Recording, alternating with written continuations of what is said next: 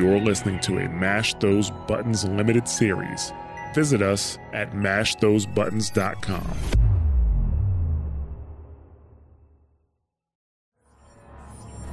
Shepard, excellent timing. Good to have you here. Morden. Eyesight still sharp. Surprise understandable. Hadn't expected to return to work. You're back with STG? Special consultant. Had to be me. Someone else might have gotten it wrong. Helped female Krogan. Fed information to Clan Erdnot. Encouraged political pressure to free females. You must be Rex's inside source. Yes, can explain later. Security warnings not normal. Need to get off-world for sake of Krogan. Females had weakened immune systems. Side effect of Malin's cure. These didn't survive. But what about Malin's research? I thought we saved it. Indeed, data saved, but not complete. Lacks crucial details to reconstruct cure, but still useful for synthesizing from living tissue. Couldn't save them. I'm sure you did everything you could, Morden. Arrived too late. Cannot delay now. One survivor, immune to genophage, can synthesize cure from her tissue. She's still here? Yes, last hope for Krogan. If she dies, genophage cure... problematic.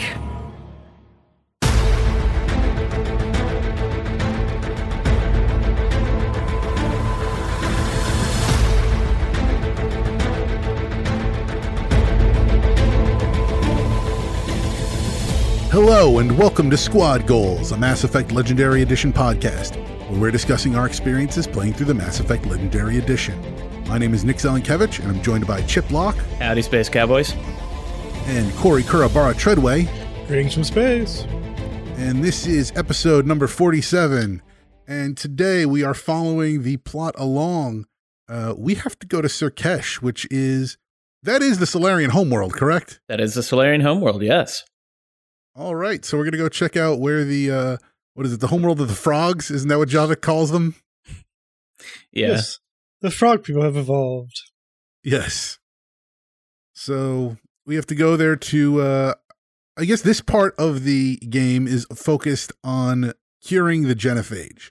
That in order to get the Krogan to join the war effort, their leader, who we'll mention in a moment, is insisting that the genophage be cured.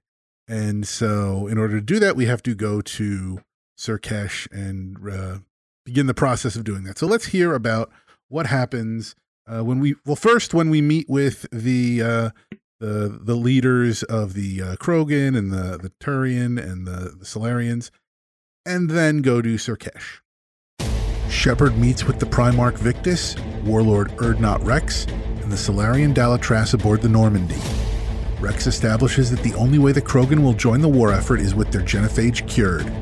Primarch Victus balks at the timetable, but Rex shows footage from a Solarian lab that indicates they have abducted Krogan females and are close to a cure. The Dalatras is pressured to relent, and Shepard and Rex storm off to Sur'Kesh to reclaim the Krogan women. On Sur'Kesh, Solarian ground control is taken by surprise at the arrival of the Krogan warlord, and a standoff ensues before Rex is allowed into the facility, albeit under custody. Shepard reunites with Major Kirahi from the Vermeer mission and meets Padden Wicks. There is chatter about some forces testing the Solarian defenses, and before Shepard can head down to the research level, klaxons go off. Shepard and team are rushed into the elevator. On the research level, they meet up with Morden Solus, who reveals he was Rex's mole. There is one female left, and they need to get her off-world so Morden can finish synthesizing the cure. Cerberus attacks the base and bombs the elevators. Morden and the surviving Krogan female, Eve, ride the conveyor system, while Shepard has to fight Cerberus forces from checkpoint to checkpoint and clear them in the system so they can continue. After defeating a mech, Rex lands a shuttle and helps Eve out of the container, but not before she grabs his shotgun and shoots two remaining Cerberus troops. Rex, Eve, and Morden head back to the Normandy with Shepard. I probably should ask this earlier of you guys. But there's that part there right when you get onto Sur'Kesh and you see the Yogg being transported. Mm-hmm. Just a Yogg. Nothing wrong It's with just that. a Yogg. But it's still, the last Yogg that we fought was, he was the Shadow Broker, but he was still a pain in the butt. Yeah, just a Shadow Broker, one of the most powerful people in the galaxy. Nothing to worry about there. It is funny if you have Liara in your group, when the Yogg breaks out and takes out the Cerberus troops and then runs off, Shepard makes a comment like, there goes the next Shadow Broker. And Liara's like, that's not funny. I thought it was funny. It's extremely funny. Well, it's also funny because you see the Yogg's like, I think it's the scene where one just looks at you, just kind of walks away. Maybe he knows. Like, maybe there's some kind of like psychic link between all the Yogg. They're like, oh, this guy already beat a Yogg. I'm not messing with him. Yeah, I don't think so. I think he just is going away from where all of the Solarians are. It'd be cool if in the next Mass Effect game you come back and Sur'Kesh is now a new Yogg planet. Like, he just took over. He's the new Dalatras.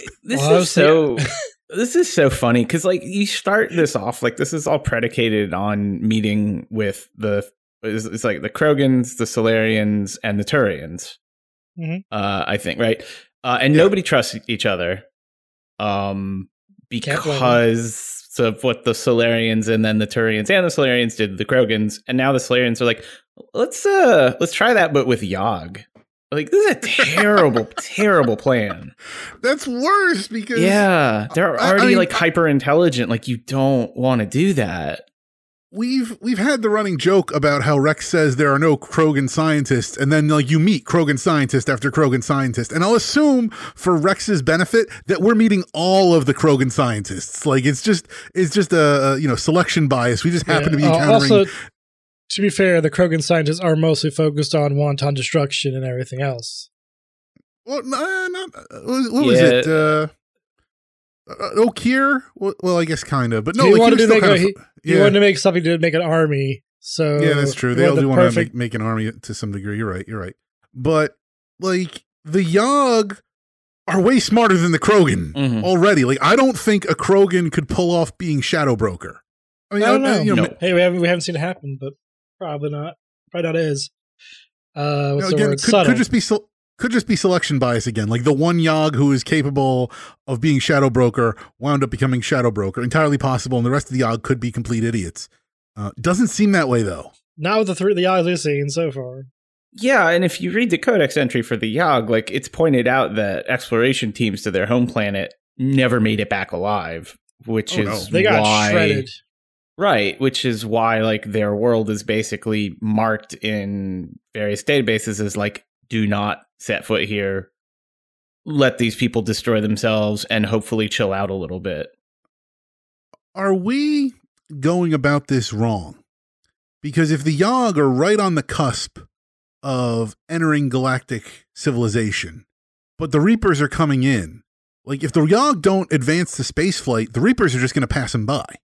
They're going to say, those guys are still evolving, they still have work to do, they're not ready yet. They'll leave them there. But the Yogg are right on the cusp. So if you give them another 50,000 years and you give them the knowledge of like, hey, here's what's going to happen in 50,000 years, bear this in mind with your civilization as you advance. Could the Yogg then come around and they be the leaders in the next turnaround that they're able to defeat they're able to lead the charge against the Reapers. They're able to defeat them then, because right now this is a real pain. Right. I kind of wonder, does the Reapers reap people who are like at the cusp at spaceflight? Do they actually like you're close enough, we'll get rid of you. You start you a little back a little farther. Probably, right? It would make sense for them because they want to control the relative level of advancement of civilizations in between cycles for whatever reason.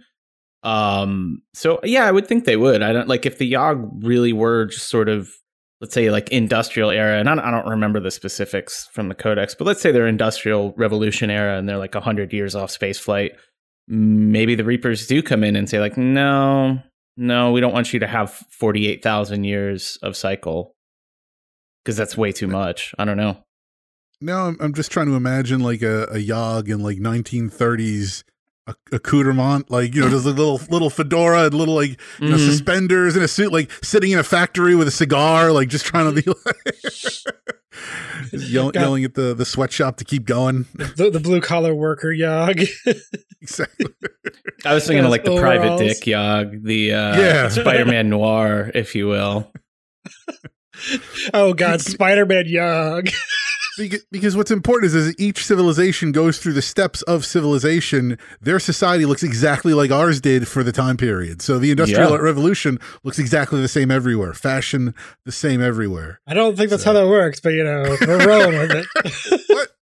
Nah, I'm pretty sure that's how that works. That's what cartoons taught me. What early Star Trek taught you, that just other planets in a different time zone. There'd be like a Yog flapper. Oh god. But so anyway, so my question that started us off on this whole tangent here: does the Yog ever show back up, or is that it? He just runs away, and when as the game progresses, because admittedly I'm not done with the game yet, we're left with a stray Yog hanging out on Sur'Kesh. I think he just tears through the level, but like that's it. Okay.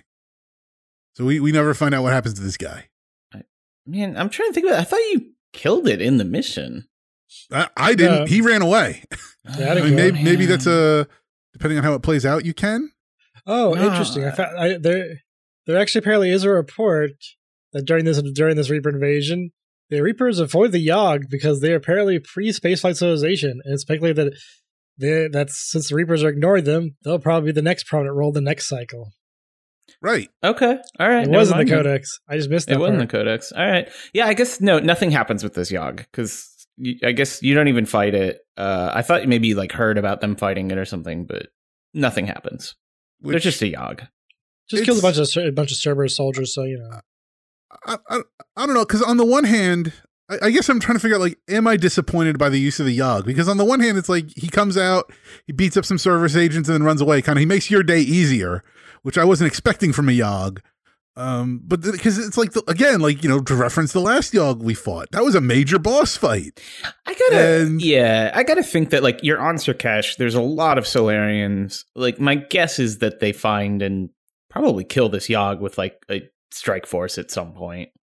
Well, they captured him in the first place. So yeah, exactly. They could probably do it again. Yeah. I think it's just a cool set piece. I think we're thinking too much about the Yog. Yes. Well, no, I just felt like as soon as I saw that, then the Yog's in the containment center going, I'm like, oh, that's Chekhov's Yog. That guy's going to come back later. Chekhov's Yog. all I can say, though, is next Mass Effect, Yog crewmate. Yes.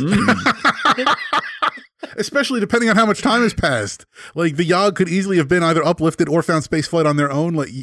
Yes, I want more about the Yog in the future. That could be fun, yeah. I think it'd be fun or a terror.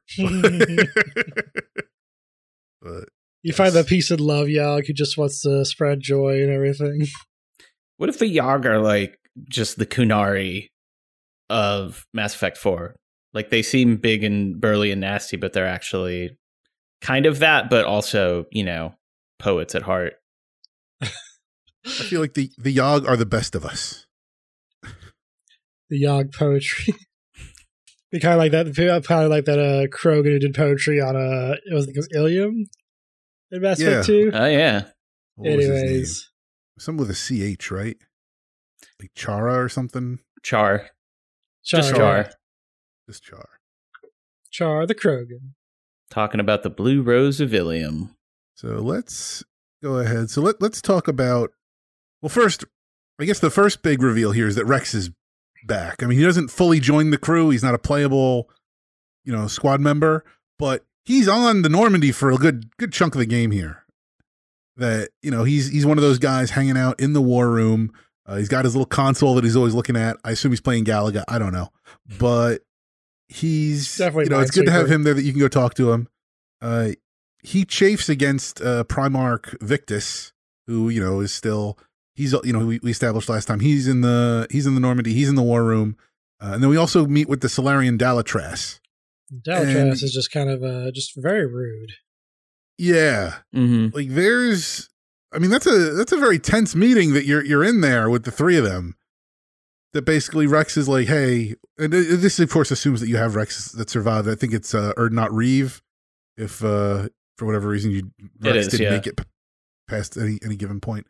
But Rex is basically like, hey, I need the genophage cured. Like, you're not getting anything out of us without a cure for the genophage. And then he's like, yeah, this Malin dude who was working on my planet, he came like this close to solving it. So like, I know you guys can figure this out. And then Rex even kind of reveals to Shepard, like, by the way, I have a mole. I've been getting information from the Solarians. So got a man on the inside. Yeah. So it's cool that Rex is pushing for that. And of course the Turian at this point kind of realizes, like, yeah, just give them what they want. Like, Palaven is being obliterated. Like, pay the fee. Whatever. And of course the Solarian is like, hey, we're still sensitive about this whole thing. We remember the Krogan War and we don't want to relive that. And it's one of those things where, again, I mean, the whole thing is like, do you want to risk a later war to get through this current war? Because, it's an interesting, moral dilemma in that regard, because you're going to have to pay somebody somewhere for what's about to happen. I was just going to say, like, it's just right now, giant machines that greatly dwarf your fleets and have destroyed the best fleet in the galaxy. This isn't the time to really like worry too much about that future part yet. Yeah, but I mean, if you don't want to chain back-to-back wars together, right? Like, I mean, the Solarians have a point here. If you can, I think their viewpoint is, look, the Krogan aren't actually going to just by numbers outpower the Reapers. We're going to need some other solution to that. And if we also unleash, an ungenophaged Krogan, and we somehow come out the other end of this, now we have to turn around and fight another enemy. So, they're just saying fighting the Krogan is a foregone conclusion if you cure the genophage, which is a viewpoint. It's kind of like in like the baseball playoffs. If you have like a pitcher and you're just like, hey, like, it's game 7.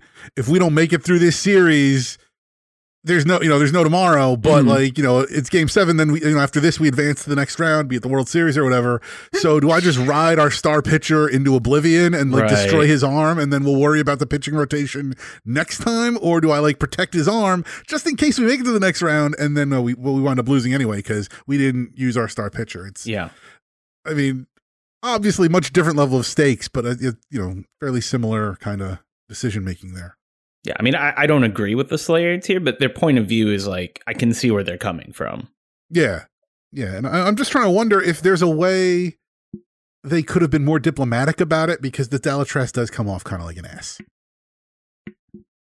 Yes and no. Like, at some point, your message still boils down to the same thing. Like, whether you are nice about saying, like, look, you could be honest and just come out and say, like, hey, Krogan's, like, we don't trust you. We don't want you to be extinct, but we also want to keep you under tight leash. Like, that is what it is at the end of the day.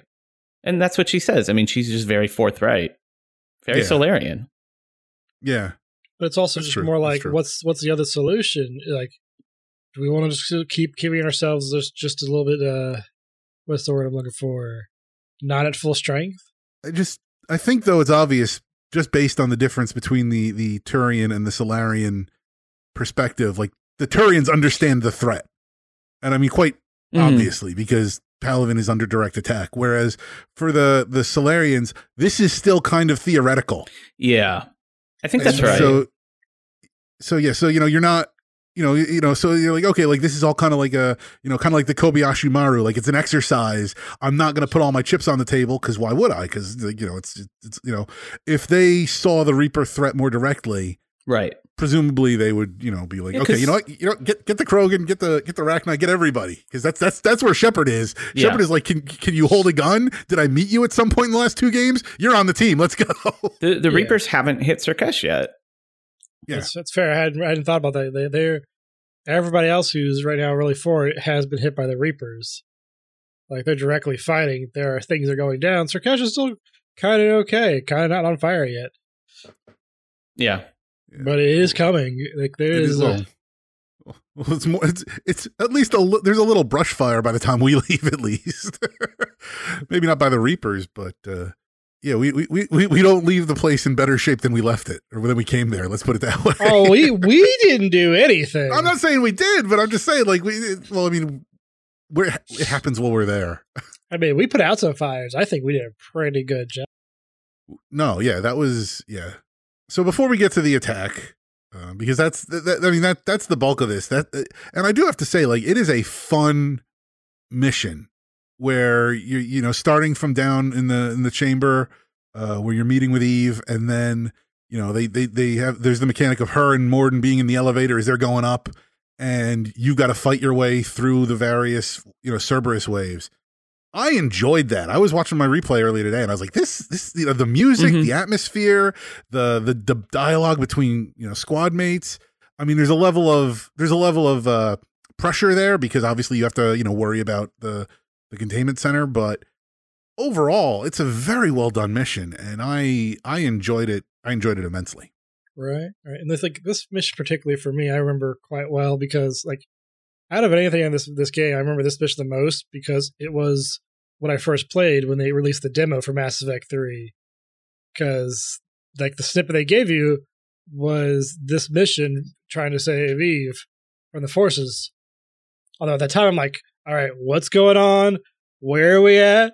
Why are things happening right now? Who's this female Krogan? I don't remember that there was a demo. Like you mentioned, there was a demo. A pre-show, and I was like, there was a demo? No kidding. Yeah. For the most of the games for 360 had a demo that you could play. Okay. Look at that, yeah. That's an interesting choice for your demo mission because you're right. Like there's so much context that you need for what's happening here that you're just not going to have. But I guess maybe that's part of the appeal is you're just like, what is going on? Because you're like, oh, hey, Morden, you got Morden radioing you got Rex radioing you got some weird female Krogan you've never before involved. Cerberus is attacking. Okay, that seems par for the course. And then depending on which, members of the team they put you with in the demo, probably it's just like James and Liara or something. Yeah, like just that. Just the basic units. Yeah. No, that's fascinating. But yeah, that would definitely get, if I was playing that demo, I would be like, oh man, well, first off, not that I wasn't like, I need to play Mass Effect 3 as it was, but I'd be like, I really need to play Mass Effect 3 because this demo just gives me enough curiosity to be like, I need to know more about what's going on here. That is a killer demo level. This is still listed on the Xbox Marketplace. I do not know if you can actually download it. Really? It. I may try. Yeah. That would be really funny if it's still there. Yeah, because they did do that. They wanted most games it was like all arcade games had to have a demo mode. I miss that, honestly. I liked when there were more game demos. Yes. Well, right now we just have Game Pass, but let's just have the full game. So there's your demo. Yeah. Just a very long You're demo. still paying for that. Like, no, I want my free demo that I can download. I mean, there are a few games, even on, like every so often, on like a Saturday morning, I got nothing else going on. Just go looking through like the PlayStation store, see what demos are available there. Download one, check it out. Yeah, I remember the demo discs and everything else you used to get from magazines. Yes. Oh, yeah. Try the different games. Yes. Anyways, before we go on some nostalgia for some demos, what y'all think about Rex's little try to get on that get off the shuttle? all the Stimers like, no. Everybody else coming in, cool. You need to stay right there. He comes out, like on a tear. I mean, he throws some people his biotics, and he's just, storming mad. And yeah, you're right. The snipers, you just see all the red beams focus on him, and you're like, Rex, you're not armored up. They're gonna rip you to shreds. Yeah, he does not care. Yeah. I really enjoy the Rex's Insider Man. It's a really great character. Really fun to talk to. Never seen him before though. But yeah, so no, it's great to see Morden comes back. Of course, he leads with his, Shepard's like, "What are you doing here?" He's like, "Yo, I'm helping with the, Malin's research. Had to be me. Didn't trust anyone else, or who else could it be? What's his right?" And you're just like, "Oh, there's Morden with it, classic Morden." Yeah. Had to be me. Somebody else would have gotten it wrong. Thank you. That's what it is. Yeah, that's really not a good way of doing life, by the way. It's really bad management skills to take all the work on yourself and not trust anybody else. It's a good way to keep yourself indispensable. Yeah, but it leads to a lot of problems in life. Also, yes. But then again, you're the one taking care of the problems because it has to be you, so. Yeah, that's how you work yourself to death, and sometimes people could get it done if you just give them the opportunity and train them. But besides that, love Morden. Well, it's interesting because it seems like to a degree, especially the fact that Morden was sending the information to Rex. that Morden is clearly on a path to atonement for what he's done. That coming out of Mass Effect 2, like he's had a reckoning about his role and everything, and it seems like he's trying to sort of right this, right the wrongs to, as best he can. That he's trying to like, okay, you know what? Let's turn around. Let's cure the genophage. Let me get Rex's people involved because, like, there's, this is not safe for any of the females. As we go down, there's a ton of bodies under sheets that they rescued all these females from Tuchanka, and then only one of them survived, and Rex dubs her Eve, or not Rex. Morden dubs her Eve because she's like the single female that's going to lead to the salvation of the Krogan. Which is sort of a weird use of human religious iconography. Like I don't know why Morden picks that. Well, to be fair, Morden has a weird fascination with human culture in general because he sings the Pirates of Penzance song, and even after the mission, when you're back on the Normandy, he'll sing another verse. He does do that. It is great, yeah. So I mean, yeah, so Morden. I think Morden's especially unique because he has some sort of understanding of human culture that I don't think most Solarians do. And it makes, I guess it's more of an insight into him. Like, yeah, that he would be aware of the Adam and Eve, hagiography to insert that into his work. Absolutely. It's just a shame that he's not, again, it's him and Rex. It's like, it's a shame. Like, come on, join the crew. Be a full-time member. Yeah, that was like one thing I had problem with like Mass Effect 3 is like all like besides like Garrus and Tali, some of my favorite ones don't come back, and it makes me sad. I'm not sure just because I always I feel like I enjoyed Mass Effect's crew like a lot better than Mass Effect 3's, but I get why they would want to scale the crew down. Like 12 is a bit unwieldy. And I mean, if you think about it, they really kind of scale it back to it's Mass Effect 1 levels again, except that sort of James fills the spot of the Krogan, and then you have Javik as your DLC, so he's kind of additional, or maybe Javik's the Krogan, I don't know, but because later on you can pick up the Major, the Vermeer survivor, so they're right back. You can pick up. I don't care about that. Pick up Tali. You pick up Garrus. You have Liara.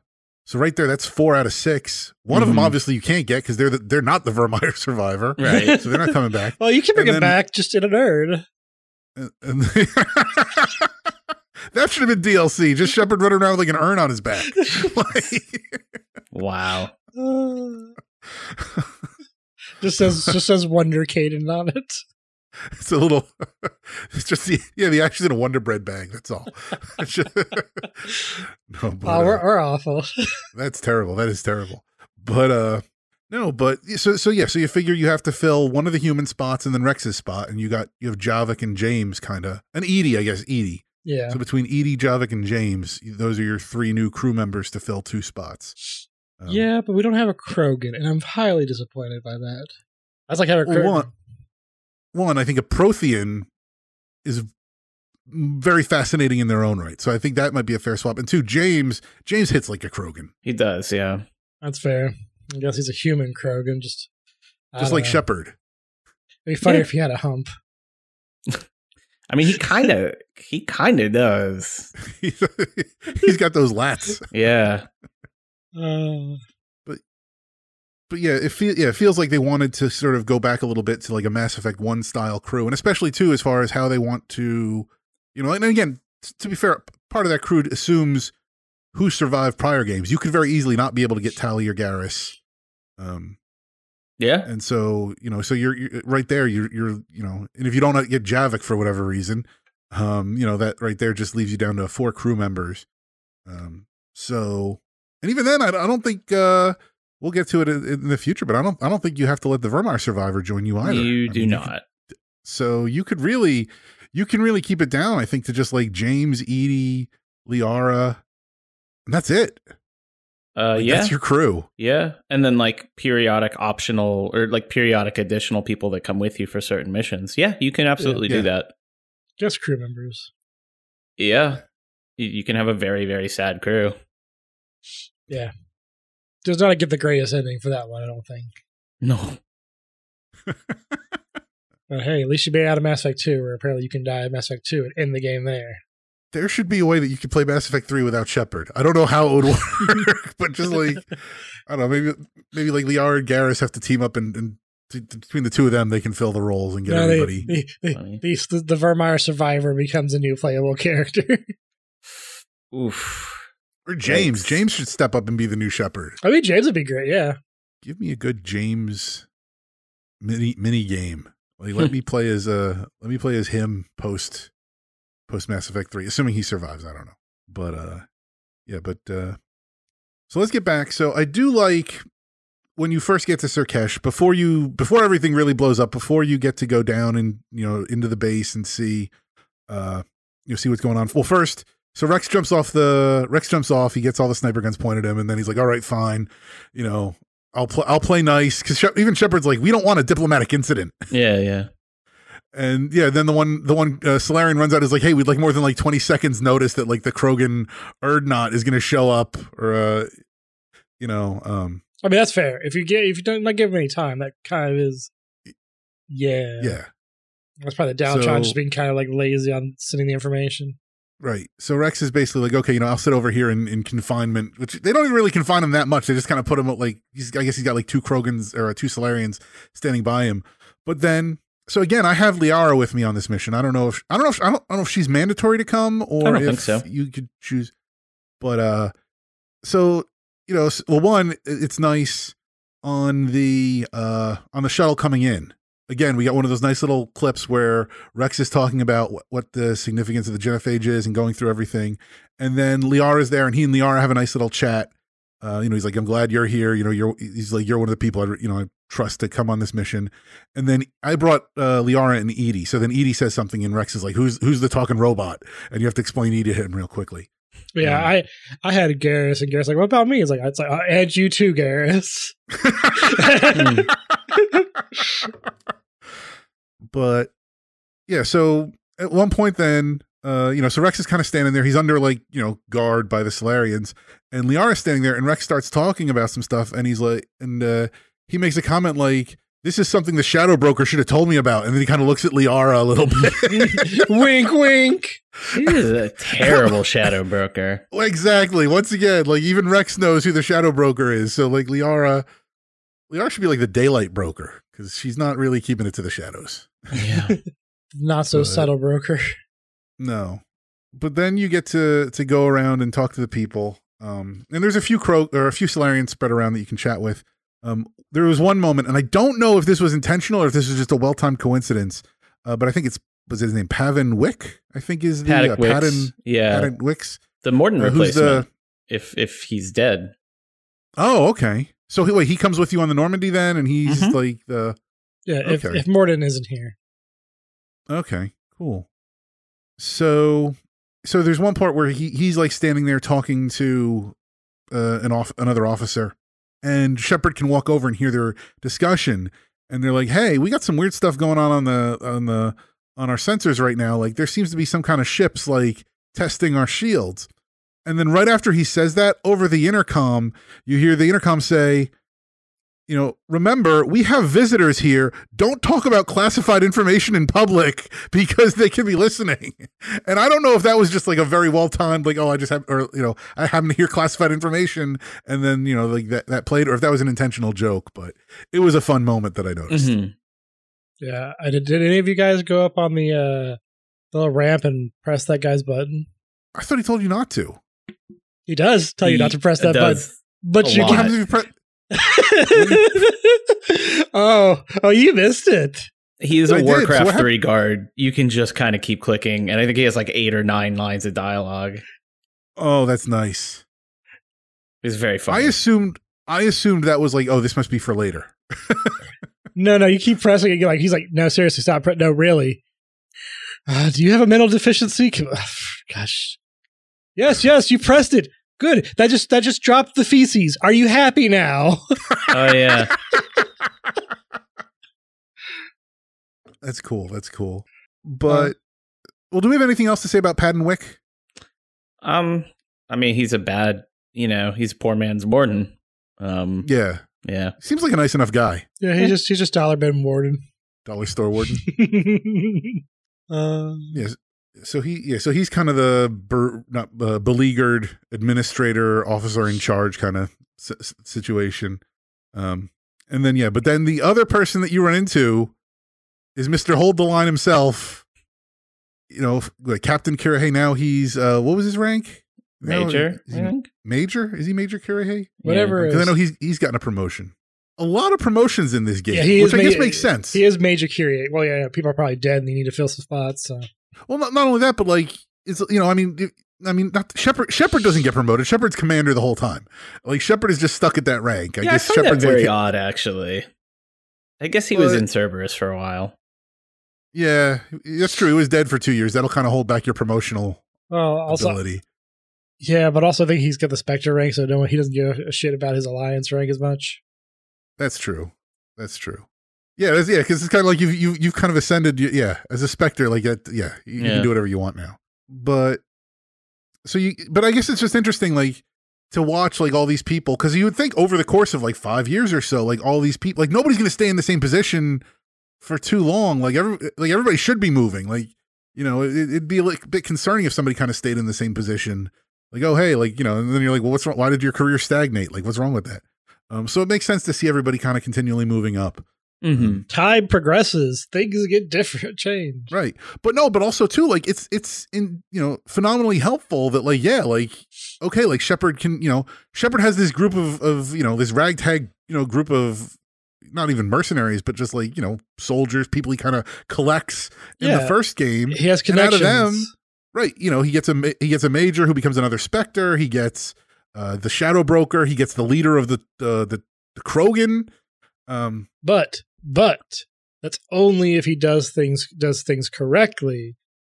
Otherwise, you have to replace the characters who don't freaking know who you are. They just know that their last guy there died while working with you, so they're less trusting of you. That's true. Yeah. That's true. This is the good Commander Shepard. Now, we don't have the shitty, ineffective Shepard, maybe not so much. Yeah, that's it. You really pay the price. Like, if you have made certain decisions a certain way, like, you're going to pay a price in this game. Yeah, because, like, Rex right now, he's cool, right? Works with you, likes working with Shepard. The other Erdnought's like, no, I'll work with you just to get things, but when we're done, we are doing things my way.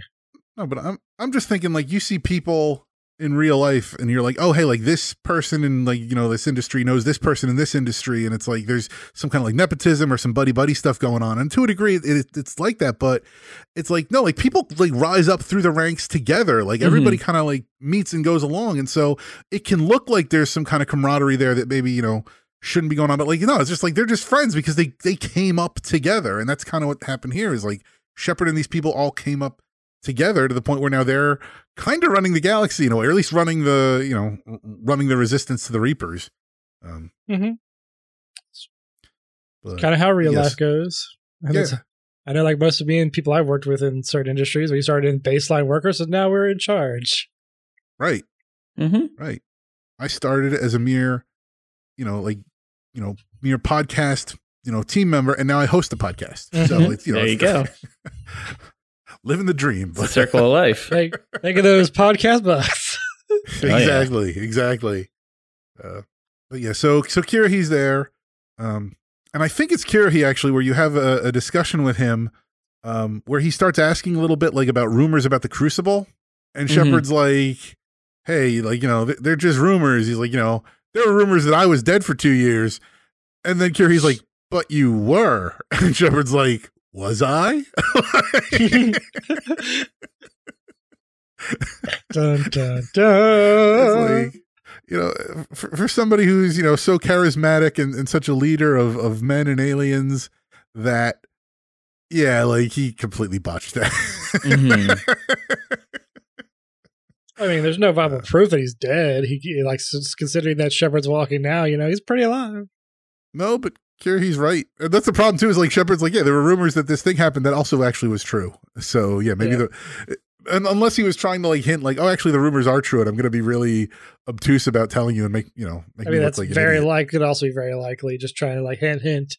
That was also slightly true, but not, or slightly not true, but you get what I'm saying. Yeah. Good. Cause I don't. So yeah, so you check out the intro area, and then finally you get your clearance from Wick to go down in underneath. That's where you meet Morden. You find Eve. Well, I guess let's talk about Eve, because I don't she's the one remaining Krogan female that is, I guess, sort of resistant to the genophage. Well, she has a few cool moments here. Like, they establish her as a badass in her own right.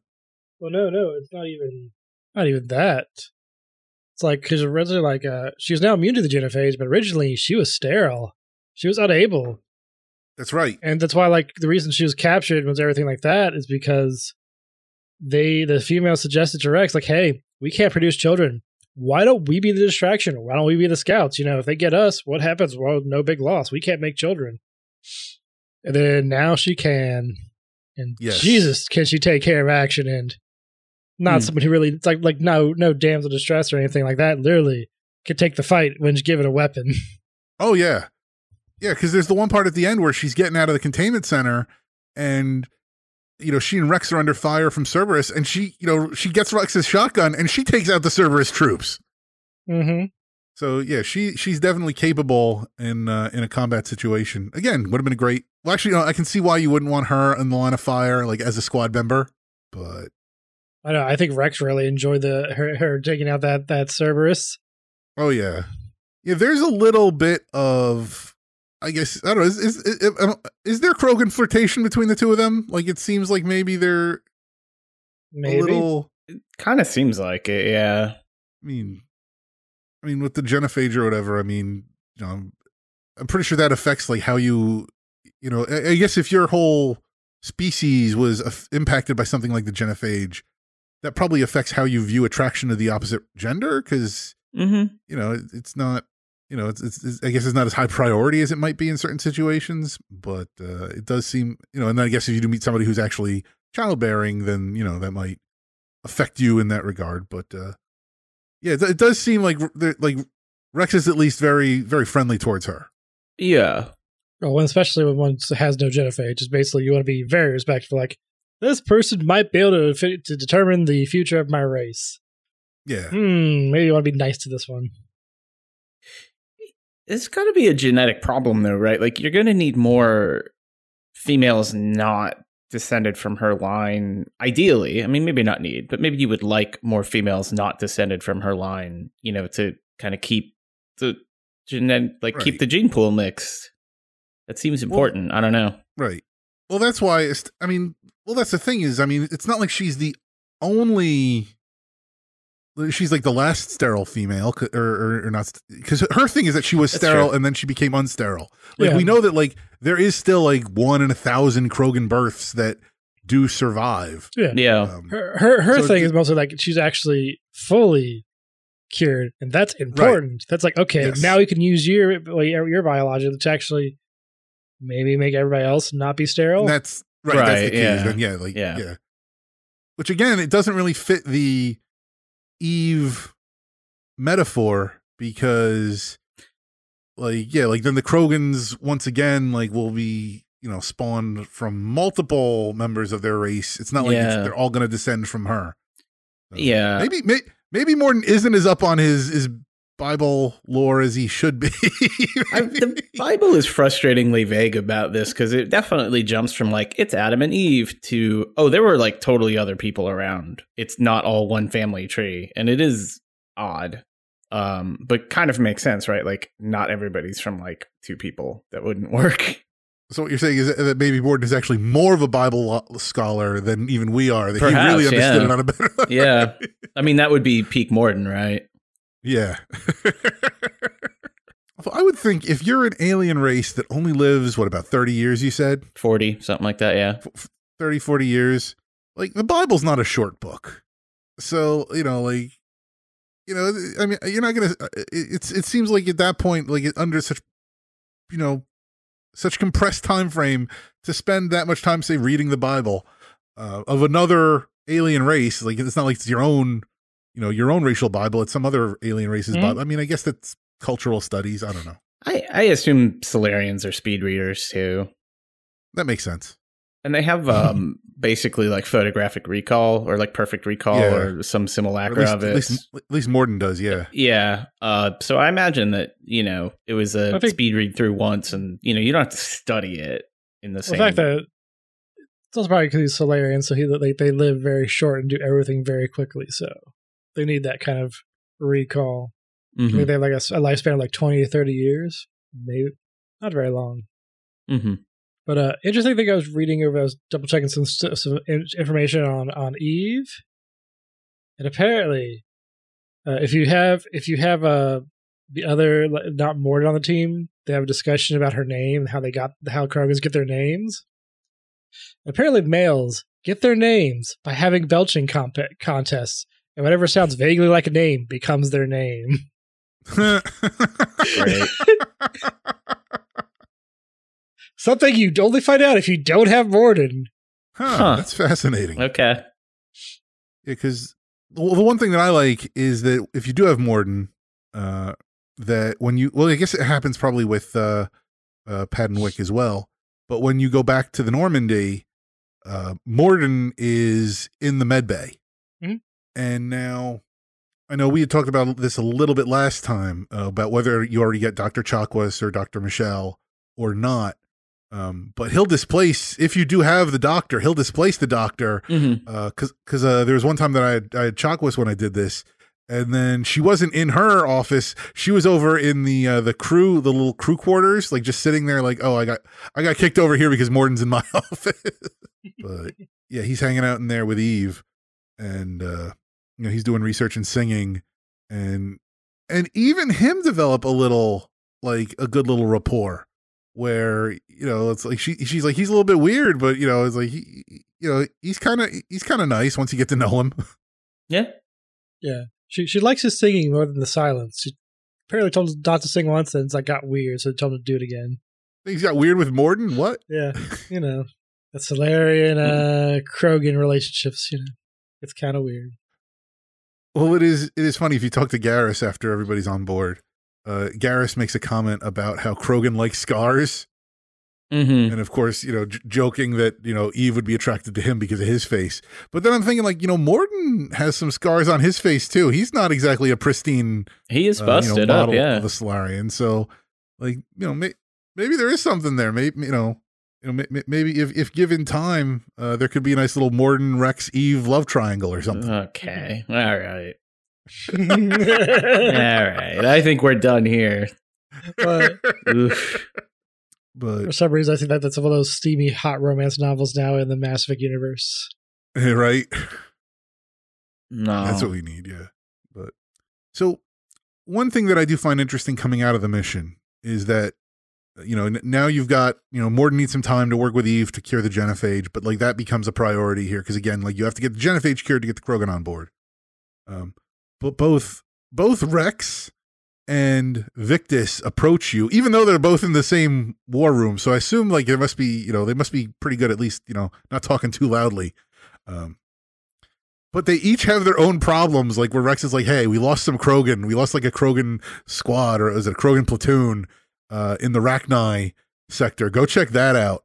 And then Victus is like, oh yeah, we lost a was it like a Turian platoon or a Turian squad, whatever, whatever troop number. And he's like, we lost it on Tuchanka. So go check that out. I think, isn't that the one with his son in it? It's Yes, it is. Yeah. Because that's the other thing is like, oh, and by the way, my son's the leader of the group. So, like really, like this is personal and keep this hush hush. And there's a moment then when you can go talk to Rex and Rex is like, hey, what were you guys talking about? And you're Nothing. like, yeah, exactly. Like you can tell him, or you can be like, nothing. Nothing's going on. Don't worry about it. Yeah, just stay at your little station. Play your Galaga. I mean, I told him. And what did he say? He was not pleased. I would imagine so. He was like, well, you better go fix this, Shepard, because I can't be responsible for how my people respond if this goes sideways. Well, yeah, that's fair. Can't blame when an alien race is now on your planet without permission, doing some covert ops. That's kind of shady. Yeah. He was forceful but reasonable. Like he was as reasonable as he, should have been. I felt like about it. Yeah, that's actually also another thing that you can hear from Eve talking to it. Is Rex is a very calm and kind of thoughtful Krogan, which she considers that a mutation. Because most Krogan are all just about all war and conflict. He's actually trying to fix shit. And she's like, he's the best thing that happens. But don't tell him that part. But tell him he's immune. It's like, okay, Eve. Will do. Now, Eve is fascinating. And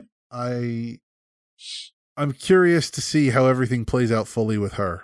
Right. I'm also like... I mean, I've gotten to a certain... I say like she's fascinating. Also, the outfit they have for the female Krogan is very fascinating. Yeah, because like you can only see her eyes. Yeah, it's weird. It's like she's wearing like a baby carriage on her head. Yeah, I was really wondering why like they hide the face of the female Krogan. Like, what is? I mean, I assume she looks mostly like a male Krogan. Like, I don't think there'd be too many different facial features to.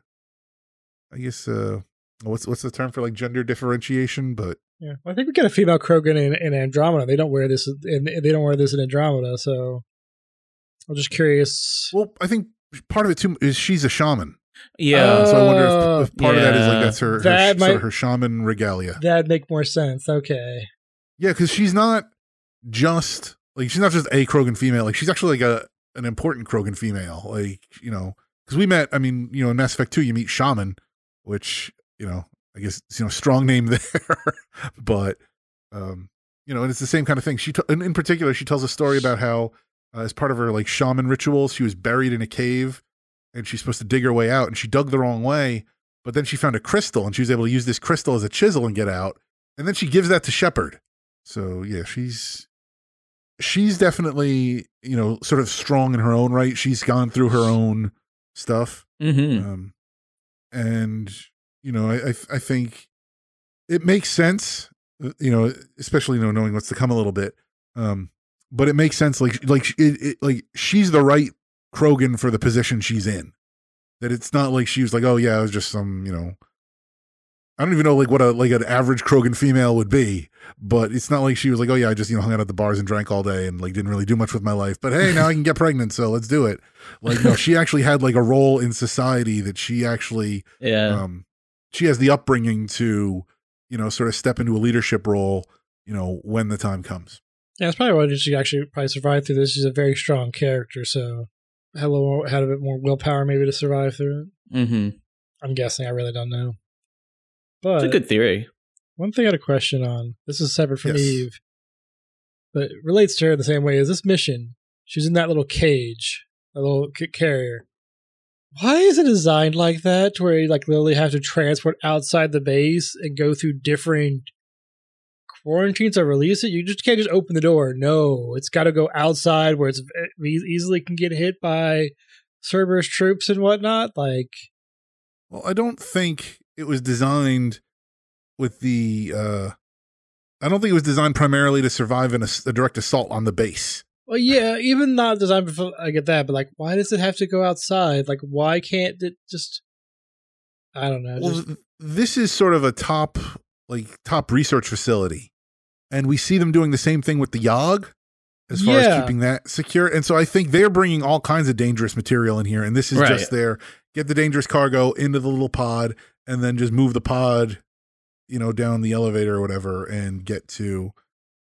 You know, then we can get it into containment where we're going to study it. It just seems overly complicated and annoying. It's there for game mechanics. I know it's game mechanics. It's just it still bugs me. I'm like, just open the door, break the window. You know, why are we going through this? We have weapons. Just hey, Eve, go to the right. We'll shoot it. You'll shoot the glass out. Well, she can't move. She's like in the like. I thought right. I forgot about that part. But even then.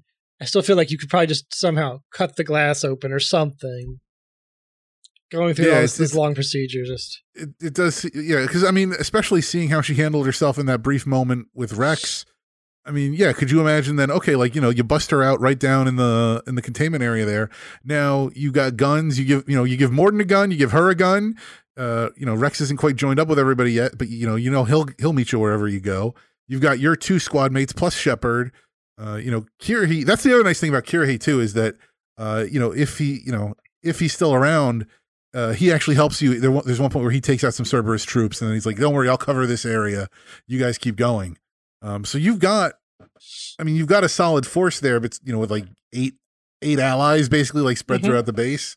That you could have been running basically 5 wide with Morden and Eve, and I think you would have been fine. That's very fair.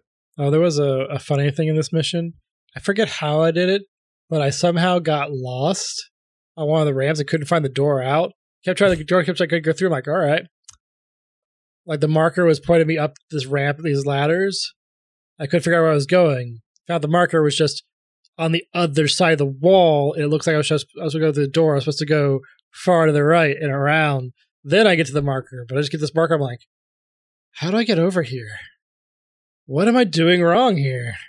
I don't know. Yeah, there are a few times that the markers can trip you up. Mm-hmm. I don't think it happened to me on this mission, but it happened in a few other places where it's like, I gotta go around this, and then eventually you figure it out. But yeah, I think I got lost one of the times I did this mission, and it was probably something similar. But yeah, bugs aside, this is a great mission. Oh, it's a lot of fun. Oh yeah, it is. It's definitely a good showcase for the game. Yes, I think that's why they chose it for demos, because there's a lot of fighting, a lot of time to use the abilities, practice using the squad mates. Yeah, and there's a lot of dialogue between everybody because you're radioing Morden, you're radioing Rex, you're talking around. So it's it doesn't. There's not like I'm just fighting like Cerberus, and Cerberus keeps coming. I mean, you fight a mech at the end because of course you have to fight a mech.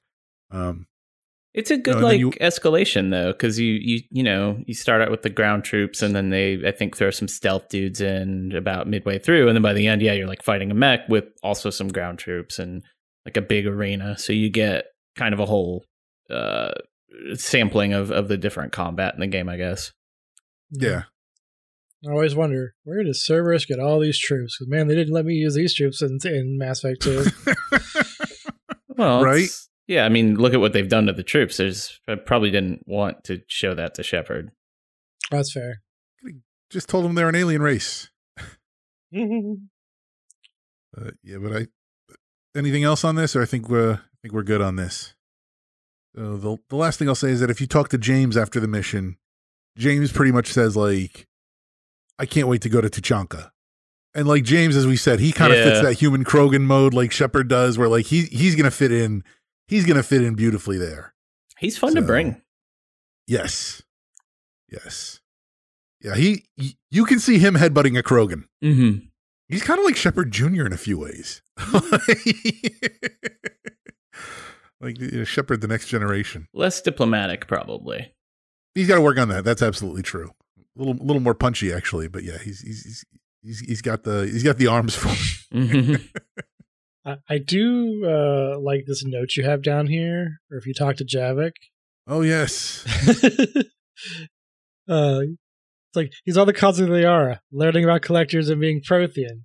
Morden asks Javik if he can dissect him. Javik's like, only if you can beat me in combat. Morden's like, problematic. Leaves. Yeah. Anyway, Javik is fun. Javik's always fun. Yeah, so I would say that if not next time, definitely in the very near future, we will be heading to Tuchanka then. Because not yet, though. James is right. We need to go there. Mm-hmm. There's a few things to do. There's quite a few things to do. So, like, see all the sights and sounds, and hit all those tourist destinations.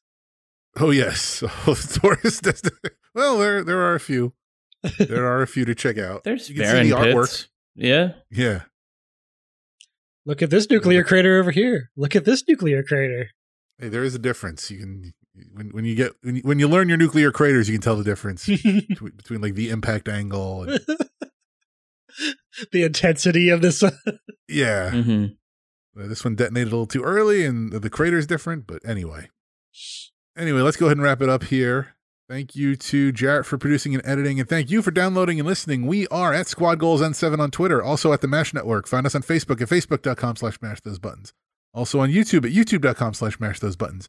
Chip, where can people find you? You can find me on Twitter at WD, that's YEWDEE, and here on the MASH Network on Wondrous Tales, where every couple of weeks we talk about Final Fantasy XIV and all the stuff going on there. Kuro, where can folks find you? They can follow me on Twitter at Kurabaras, Kurabaras, or on twitch.tv/Kurabara, one day at least when I'm not dying at work. And also you can find me occasionally talking about Apex Legends over at our show Dropping Spicy. You can follow us on Twitter at Dropping Spicy.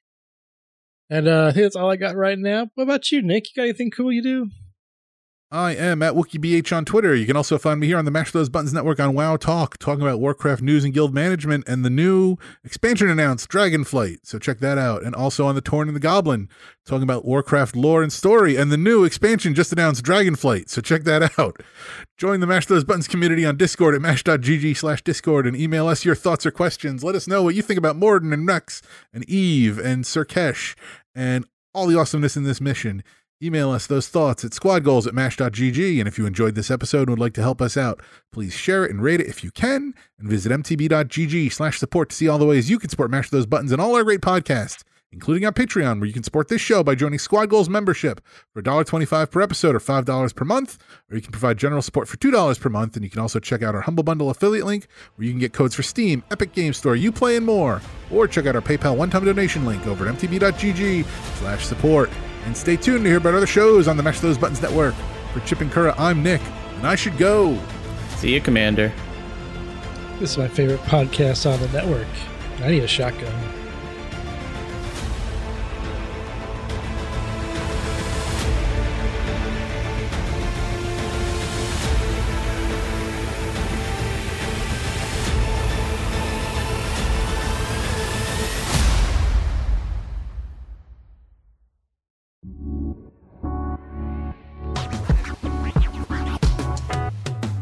Thanks for listening to a Mash Those Buttons production. If you enjoyed the show, you should check out mashthosebuttons.com and see if any of our other shows might interest you. All of our shows are available on your podcast platform of choice like Apple Podcasts, Google Podcasts, Spotify, and more. If you enjoy our content, you can help support Mash Those Buttons by becoming a patron at patreon.com/mashthosebuttons, where you can receive Patreon bonuses for as little as $1 a month. You can connect with Mash Those Buttons at twitter.com/The Mash Network, facebook.com/Mash Those Buttons, or join our Discord at mash.gg/Discord.